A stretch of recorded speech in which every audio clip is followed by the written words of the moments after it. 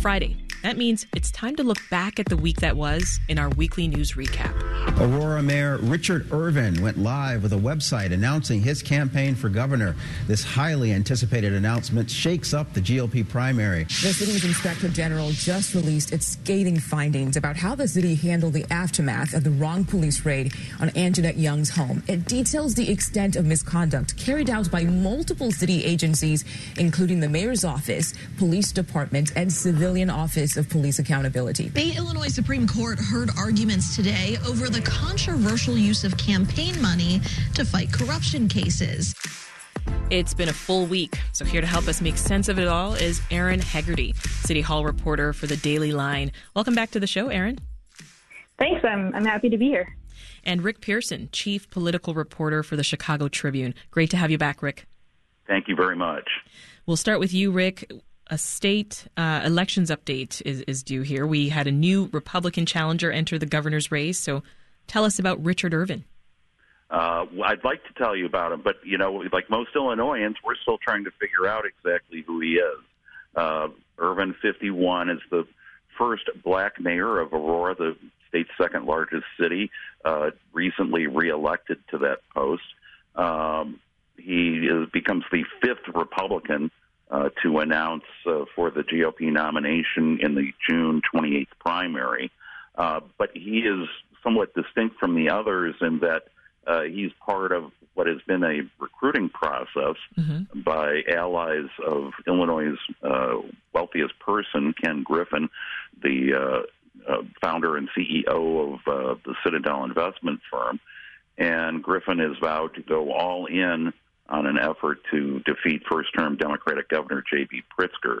So Irvin becomes the head of a slate that was created with designs of appealing to Griffin as well as Griffin's finances in order to have a wealthy challenger in the general election against Pritzker, who's a billionaire entrepreneur and heir of the Hyatt Hotel fortune. But Irvin's gotten some criticism for not being a true Republican. What's that about? Yeah, and that's kind of where the early demarcation is coming from, is that Irvin had pulled Democratic ballots in four of the most five recent five primary elections. And he's facing criticism about, how Republican are you? In his debut video announcement, 3-minute video, very slickly produced, grandson of a slave, he was very much touting his law and order credentials as a former assistant state's attorney in Cook and King County, how he was for all lives matter and against defund the police. All of these kinds of things that are playing into a Republican playbook here in Illinois, but nationally. But even as he talked about all lives matter, in the run-up for his reelection, he told a local outlet that he believed in the Black Lives Matter movement very passionately. So what we're seeing here in this early stage is, people trying to define Irvin, who has also said some very nice things about Governor Pritzker and Pritzker's handling of the coronavirus and those kinds of things. We're seeing those kinds of things come out while Irvin himself has not had a media availability, has not discussed, what he thinks of Donald Trump. Does he believe the big lie? Those kinds of things. And the longer that takes place, there was more of an opportunity for opponents to define him rather than what he really needs to do is define himself. Well, you mentioned the governor, J.B. Pritzker, deposited $90 million into his campaign coffers this week. The governor now has more money in his campaign war chest than all the Republican candidates combined. Is that right? Right. And the thing is, with Pritzker, you have to remember that when he first ran 4 years ago, he put in $171.5 million of his own money. So money is not really an issue when it comes to the incumbent governor. In fact, the $90 million was put in just days before Irvin announces as kind of making a statement that, I'm ready to go toe-to-toe with Ken Griffin and his money. And Griffin and has basically had kind of a proxy war with Republicans against Pritzker.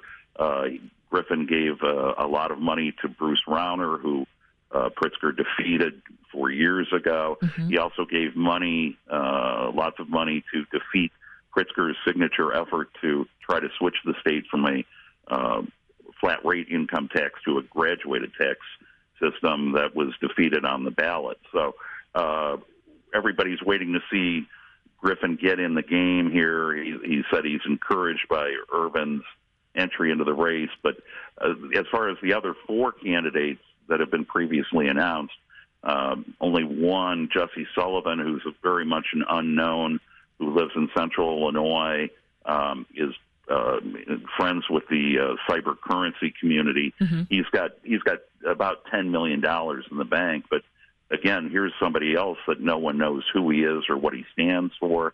There's questions about his Republican bona fides. And then you've got Gary Rabine, a Northwest suburban businessman from Bull Valley, who is very much into the Trump network. He hosted a fundraiser for Trump at the Bull Valley Country Club that he partially owns, and had Don Jr. and his girlfriend attend that. He's a member of the board of Turning Point USA, which mm-hmm. is very much into promoting the big lie. And then you've got downstate Darren Bailey, who is a state senator, part of also very much of the extreme kind of rural right, where downstate finds most of its voters leaning Republican. And Bailey has been a anti-maxer, anti-vaccinate guy who also, is also supported efforts really to decouple Chicago from the rest of the state. Yes, the June 28th primary will certainly be one to watch. Aaron, let's turn to City Hall now. Lori Lightfoot, she was back at work in person this week after being diagnosed with COVID, traveling to Washington for the annual Conference of Mayors. Now, the CDC recommends that people who test positive for COVID-19 avoid travel for 10 full days after experiencing symptoms. She didn't wait that long, did she? No, she didn't. I think back to less than 2 weeks ago, Tuesday, January 11th, the mayor issued a statement saying she had, tested positive for COVID that morning and had cold-like symptoms. She'd be working from home, and she did that, but this past Tuesday, so 1 week later, she said she'd be traveling, like you said, to D.C. to confer with a bunch of other mayors from across the country on a variety of topics. She said she, talked to the Chicago Health Commissioner, Allison Arwady, and got her clearance. So as you noted, the CDC's website still says people who have tested positive should, avoid travel for a full 10 days after the positive test or after, symptoms have kind of begun. It does note that if people have to travel between 6 and 10 days after testing positive, they should wear a mask mm-hmm. around others, which, I wasn't in D.C. I've been here in Chicago, but it does look like the mayor has been wearing a mask in all the photos that I've seen. Okay. So, but yeah, that's it was an interesting turnaround. For sure. Well, the mayor was also hearing a lot of criticism over the past week after the Chicago Inspector General's report into the Anjanette Young case was released. What did that report say, Aaron? Yeah, so this was a summary of a report from the city's Inspector General, and it found that officials from, multiple different city departments, including Mayor Lightfoot's own communications department, didn't tell the truth and misled the public about details in the aftermath of CPD's wrongful raid of Anjanette Young's home in 2019. So that's when they, wrongfully entered her home and carried out a search warrant on the wrong home of Young while she stood handcuffed and without clothes on, and she, repeatedly told officers they had the wrong house. So this report, which was published last Friday, found that city officials delayed their response to the wrong raid. They didn't, appropriately respond to Young as a victim of a wrong raid, and they didn't, they didn't act with transparency, and they misled and lied to the public and journalists. And I think, they basically put public relations over the city's mission to, I guess, serve serve its residents. And in addition to that, city employees, were charged with, and no one was named in this report. This is all just referring to people by their positions, but okay. It charged that, city employees acted without regard for the city's Civilian Office of Police Accountability, which is supposed to operate with, independence in investigating misconduct cases. So, it didn't look good. There was nothing really great in that report. Cook County's top judge refused Lori Lightfoot's request to keep more people jailed while awaiting trial. Let's listen to what the mayor had to say. Cook County's chief judge, Timothy Evans, denied the mayor's request to jail the most dangerous defendants awaiting trial, and the Chicago Tribune has reported at length about the mayor using flawed data in her push for electronic monitoring reform. I'm going to keep fighting because I believe that having 2,300 violent offenders out on the streets makes our communities less safe. These judges are operating seemingly without any regard for public safety, and not taking that into consideration as they are mandated to do by state law is a huge problem, and I'm going to keep pressing that point. Erin, briefly tell us, why is the mayor being blocked? This isn't something that I've been covering closely, but I do think it's, notable that Chief Judge Timothy Evans basically says that the data that Mayor Lightfoot is citing is not correct. And, she's trying to make the argument that defendants being released on electronic monitoring are driving up crime in the city. But when Evans denied Lightfoot's request to keep those defendants in jail, he said her data is flawed, and the data doesn't actually show that people out on electronic monitoring are driving up the violence that Lightfoot says that they are. Another quick City Hall story here for you, Erin. The mayor received a letter that was signed by some 50 civil rights attorneys. They're urging her to drop an ordinance that allows the city to fine gang members and seize their property. Just briefly tell us about this ordinance and what the attorneys are saying. Yeah, so the attorneys are basically saying that they want her to drop this proposal, saying that it would kind of open the door for more expensive litigation for the city, and would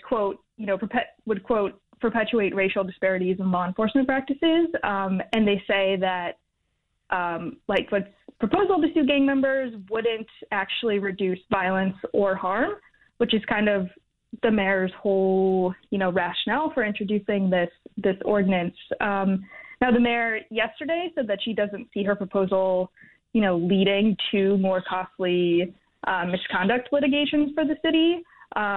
But aldermen are scheduled to discuss this ordinance publicly for the first time this afternoon in a committee hearing. They're not scheduled to vote on it. It's just going to be a discussion.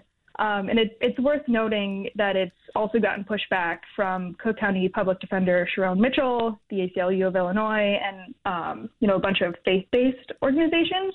So I'm really interested to see how this proposal is presented today in this city council committee, because as of this morning, I hadn't seen a revised copy of Mayor Lightfoot's proposal that's going to be discussed today. So, I'm looking forward to hearing arguments for and against in person, or not in person, but virtually and in real time.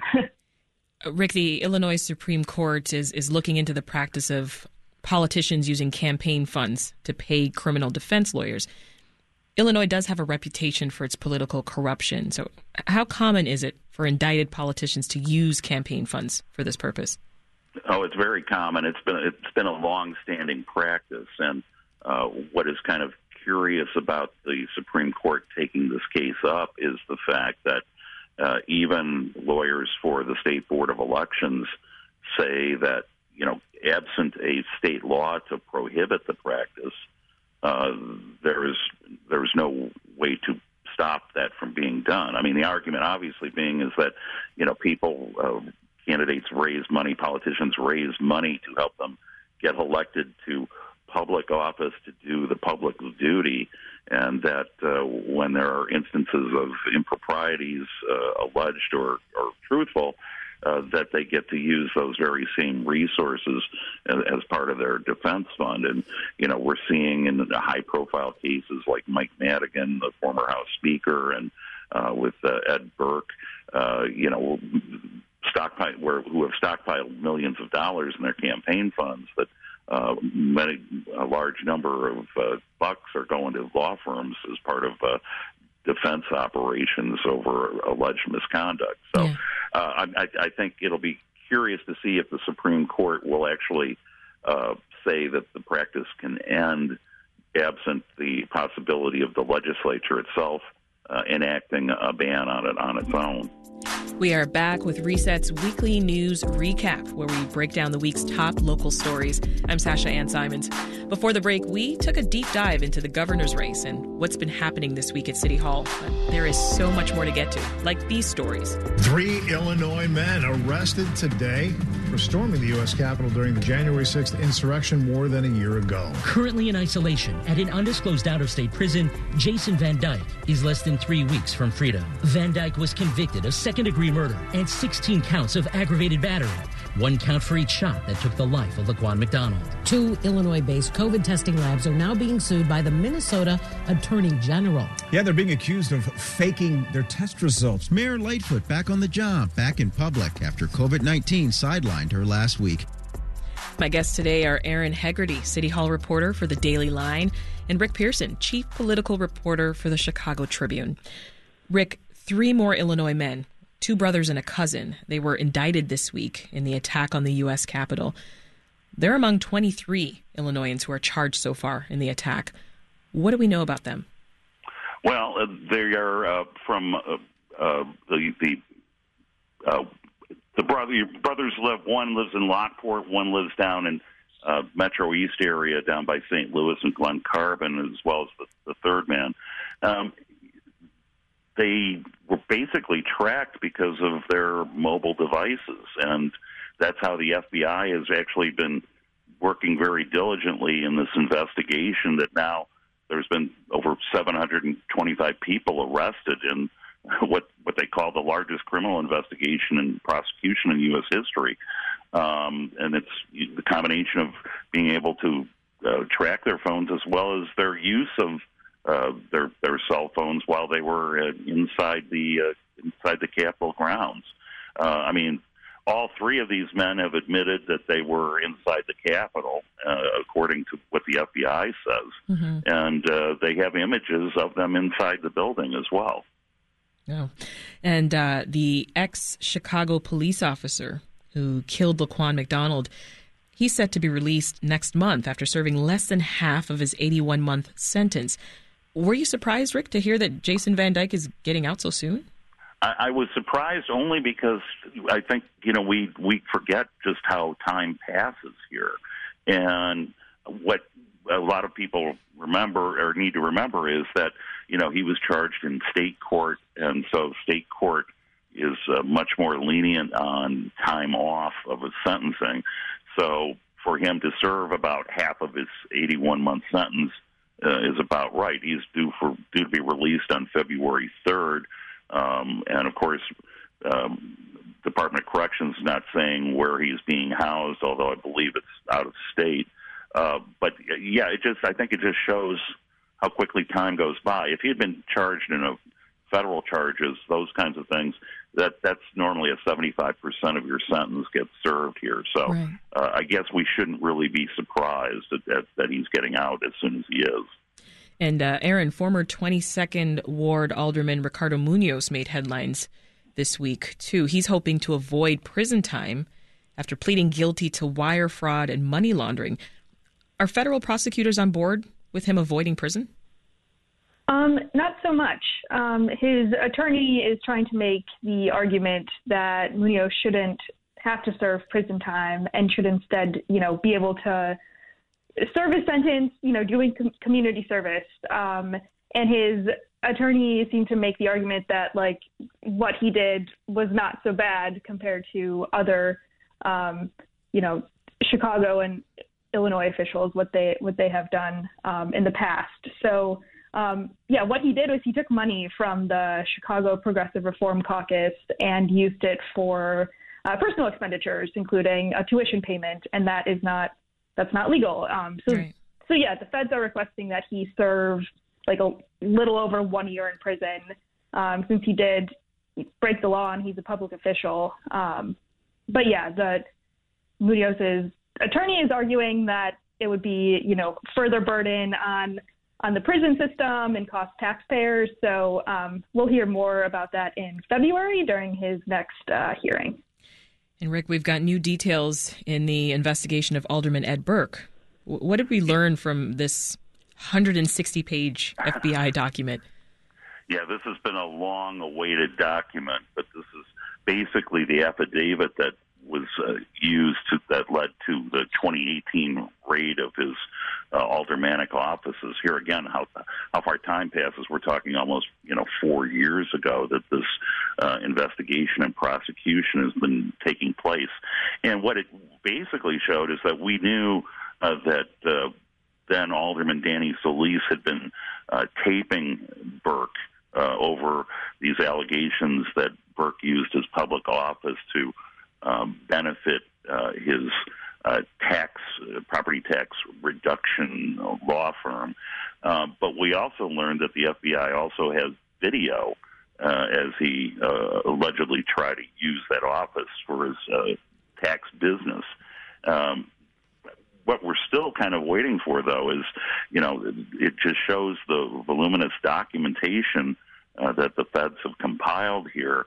And that's part of the reason why we've really yet to go to trial, because of the defense attorneys saying that, to comb through all the information that the prosecution's bringing is just taking a tremendous amount of time.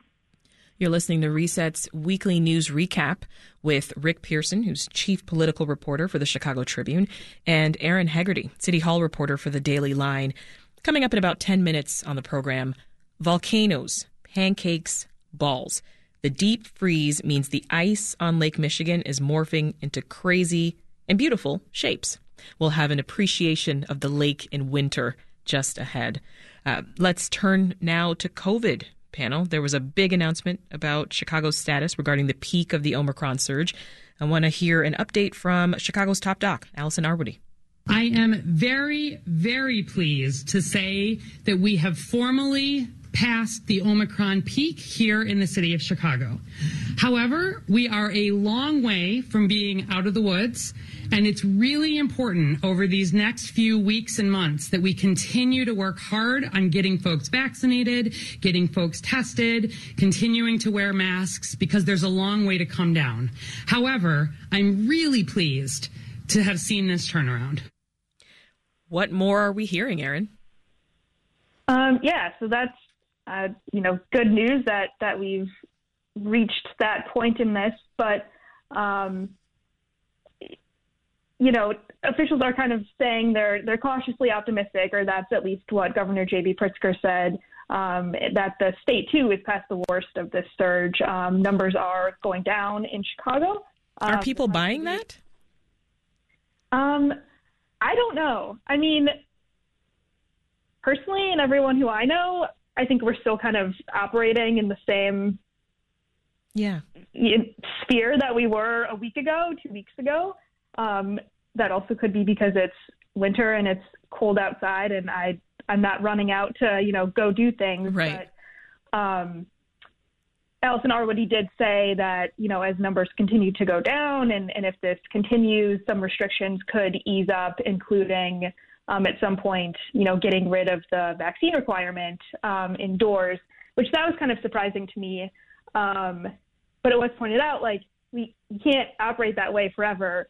So I'm interested to see at what point, these restrictions do ease and, how that affects, mask mandates and everything else. I've just kind of gotten used to wearing a good mask wherever I go, and it's nice now that it's cold outside. It keeps me a little warm, too. Exactly. Well, with this news about the city passing the Omicron peak, Chicago Public Schools announced that it wanted to shorten the quarantine and isolation period to 5 days from 10. What did CEO Pedro Martinez have to say? Yeah, so he said this is kind of in line with guidance from the CDC and from the state. So Martinez said this week that the district is, in the process of working on shortening the logistics of shortening that quarantine time, because you can't just, I don't actually know what goes into shortening that time, but it's going to be a process for shortening the required isolation time for students and employees, teachers. Right. But I think he said we could expect more on what those changes would look like next week. CPS is also revealing that they've doubled the number of students being tested regularly for COVID. So there's another change they've seen since the fallout a few weeks ago. And I know that was one of the major changes that the teachers union was asking for, wasn't it, Erin? For more testing. Yeah, that was something. So yeah, when the teachers walked out, they said, they were demanding better safety, protocols and testing. So yeah, that is interesting to see that there is, this is a tangible way, I guess, that this walkout affected change, at least in testing. But yeah, I'm interested to see where we are, I guess, a month from now and how, these the kind of eased quarantine restrictions. Well, sticking with testing, Erin, there was an alarming COVID story this week. It was first reported by Block Club Chicago that the Minnesota Attorney General is suing a suburban Chicago testing company. What's the Center for COVID Control being accused of exactly? Yeah, so the Center for COVID Control, they have sites that have kind of popped up throughout the city, sometimes seemingly overnight. And Block Club's reporting has shown that, the testing sites, one, they've shut down after allegedly sending people fake or, incorrect results after they tested at their centers. And, reporting also found that the owner of this company was bragging over social media about what he could buy with, money from COVID testing. And the stories, they kind of just keep coming. As Block Club reported yesterday that the Center for COVID Control got $124 million in funding from the federal government to do the testing. And, as testing was ramping up, the company couldn't keep up with the demand, and employees ended up leaving tests unrefrigerated and being told to lie to people about their test results. So that's really unfortunate, as people were, testing to see their family and friends over the holidays. And it's kind of seems like the crux of when all this, happened. Right. And unknowingly, some of them, passing COVID on to family members thinking they're negative when, perhaps they were positive, but their test results were inaccurate. And this isn't the only company that's being accused of this kind of testing scam, is it, Erin? There have been a lot of headlines this week about these phony clinics popping up. There have, yeah. And I know at least the Tribune had a story yesterday, I think, with tips for finding legitimate sites, because, that's one question I have. Where do I go then? And one of them is, go to state-run or government-run sites first, ask questions about the tests that are being given and the labs that the tests are being sent to. Another tip is to be wary of sites that are asking people to pay cash or credit directly for these tests. So